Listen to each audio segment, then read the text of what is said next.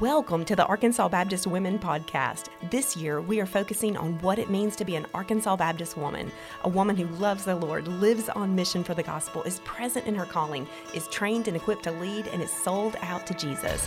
I'm excited to talk about life, ministry, and our relationship with Jesus. So grab a cup of coffee and join the conversation.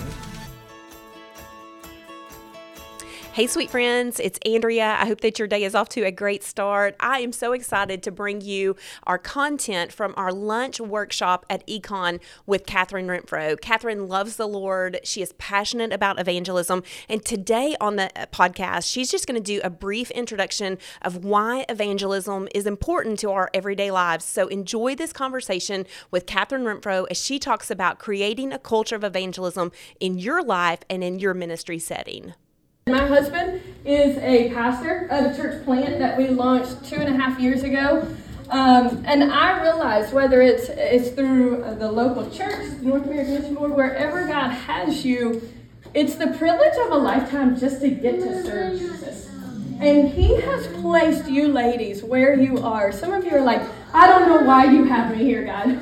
But listen, God has us where we are on purpose for a purpose. Andrew mentioned my two kids. Let me just give you a little bit of insight into these two little ones. Any of you have boys? All right. Good number of you. All right, our little boy Isaac is probably the most easygoing, gentle little guy. Super kind, sweet, quiet. All right. Anybody have girls? All right. My girl Ava is not that. I can tell you story after story about our little Ava, but one of my favorite stories that recently just happened is we're sitting around the dinner table, and Ava did something that probably wasn't the most kind thing to Isaac, and so my husband Chris says, hey, I don't think that's what Jesus would do, and Ava looks at him straight face, and she goes, well, we all do things differently, don't we?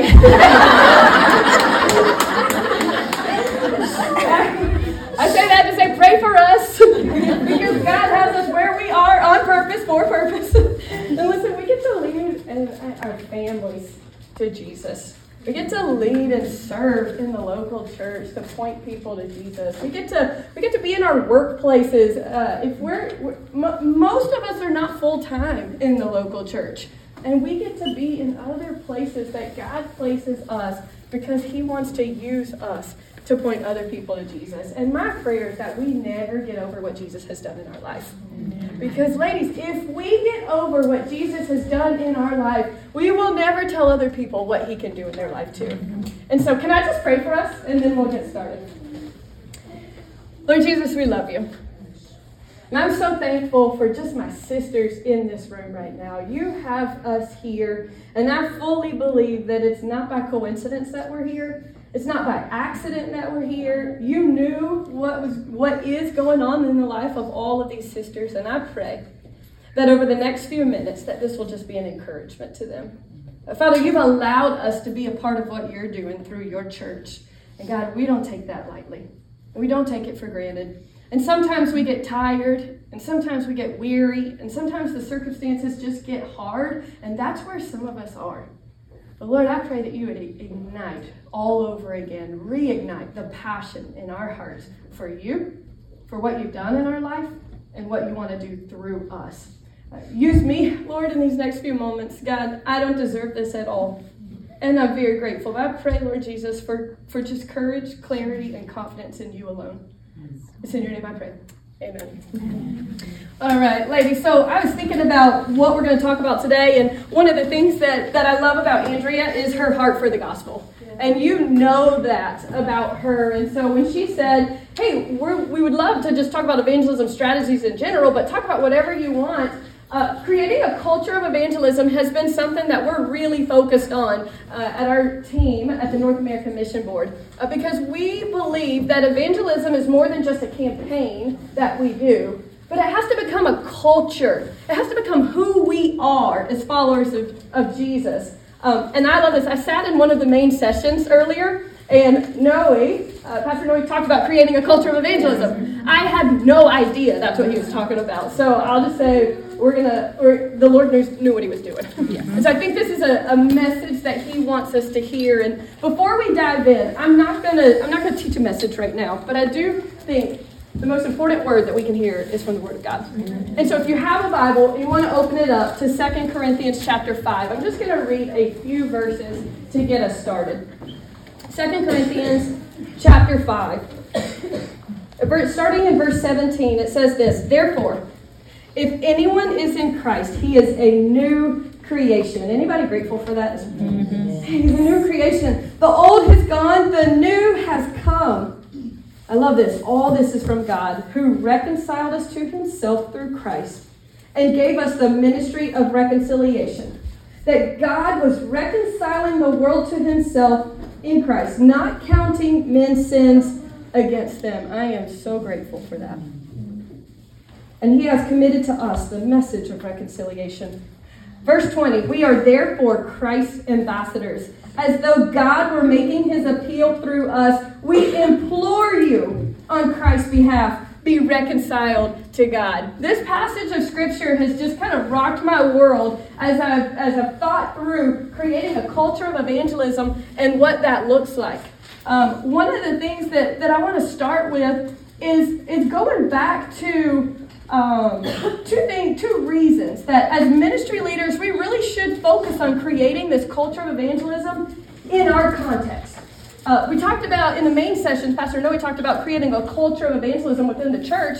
But here's the thing: if you're leading a ministry area or a group, discipling a group of girls or whatever it is that God has called you to, the culture of evangelism is just as important in your ministry context as it is the church as a whole. Because your ministry is part of the church. And so we get an opportunity to point people to Jesus. We get to invite people to know Jesus. We get to equip those that we serve and lead to do the same as they're living their life on mission. So I want to give you two reasons why we should do this. Create a culture of evangelism. The first is this: because it's why we exist. As people, we are created to know Jesus. And our purpose doesn't start there. Because once we know Jesus, then we're called to make Jesus known. 2 Corinthians chapter 5, verse 20, we read it a minute ago. "Therefore, we are Christ's ambassadors, as though God were making his appeal through us. We implore you on Christ's behalf." I love the urgency that you hear in that, right? In Paul's words. We implore you. In other words, we beg you on Christ's behalf, be reconciled to God. Every follower of Jesus is an ambassador of Christ. Every follower. Now, most of us tend to think about living our lives in such a way that we represent Jesus well through the things that we say, through our actions. We want people to see Jesus in us by the way we live our life, and that's so important. But we can't just rely on our actions. We can be good people without people realizing that it's only in Christ that we're good people, right? Apart from God, we are not good. The Bible says no one is righteous, not even one. And so we get to be a part of what God is doing by being Christ's representatives. We get to implore people. We get to beg people to come to know Jesus. But here's what I would ask. How many of us think regularly about people in our life that don't know Jesus? That we're begging them to put their faith in Jesus. And how many people, ladies in our ministry, are being equipped to go out and beg their friends to know Jesus, beg their family members to know Jesus? I wonder, do we have such a passion and such a burden for lost people that we're willing to beg them? When I think about a lady in my own life, her name's Miss B. She's in her 80s. Miss B was a neighbor of ours. She's a devout Hindu lady. She does not know Jesus. And the first time we ever talked about Jesus, 9 years ago, she said, no. You believe what you believe. I'll believe what I believe. We'll be friends. Good? And I said, okay. And so we just developed this relationship over time. Years later, after hanging out, talking, she walks her dog like twice a day, so we just get to meet up outside. We get to talk more and more. One day she came into our house for dinner, And she explained everything she could about Hinduism and what she believes and why. We got to actually talk about the gospel and really just compare. But it ended there. A couple years later, she came to church with me for the first time, and I went to the Hindu temple with her. Why? Just because I want her to know I love her. I want to meet her where she is. Then she came to a ladies' gathering with us, and I was mind blown and excited, but then so disappointed because we talked about the gospel. I know. And someone asked us to write out our testimony. And I was like, really? Miss B finally came to a church event with me, and we're writing out our testimony, and she doesn't have one? And it was like, God was like, hey, will you just chill out, Catherine? I knew what you were going to be talking about. I knew Miss B was coming with you. I've got this under control. On the way home, I asked Miss B, hey, what did you write down for your testimony? And she said, well, I just wrote this. And she explained, like, how I came to believe in the God that I believe in. And she says this. There's one difference between the two of us, Catherine. And I said, what's that difference? She said, well, you're confident where you will spend eternity, and I'm not. I thought, that's a big difference. Yeah. And I said, but can I just tell you that there was a time in my life that I did not know where I was going to spend eternity? She looked at me and she said, really? And I told her about my life before Christ. Miss B put her hand on my hand while I was driving. I'll never forget this moment. And she said, maybe Jesus is real. And maybe he put you in my life for a reason. And I thought, no, he did, and I know the reason. He wants a relationship with you. And she said, not today. Not today. I thought, well, we've come a long way from no conversations to that. Fast forward to last year and a half ago, we went out to lunch at an Indian restaurant. She was explaining some gods that were kind of around the restaurant to me. And then we were leaving, and she goes, Catherine, nobody's loved me like you have. And she goes, I just want you to know it's because of your life. This kind of made me tear up. I've told this story a lot, but she goes, because it's your life that I know Jesus is real, and maybe one day I'll just have faith like you do. Y'all, she still, to this day, does not know Jesus, but look what he's doing along the path. And there are people in your life that don't know Jesus, that you've tried to share with, that you've tried to point to him through your actions or words or whatever, and the enemy says, give up. Listen, I cannot imagine being in heaven without Miss B.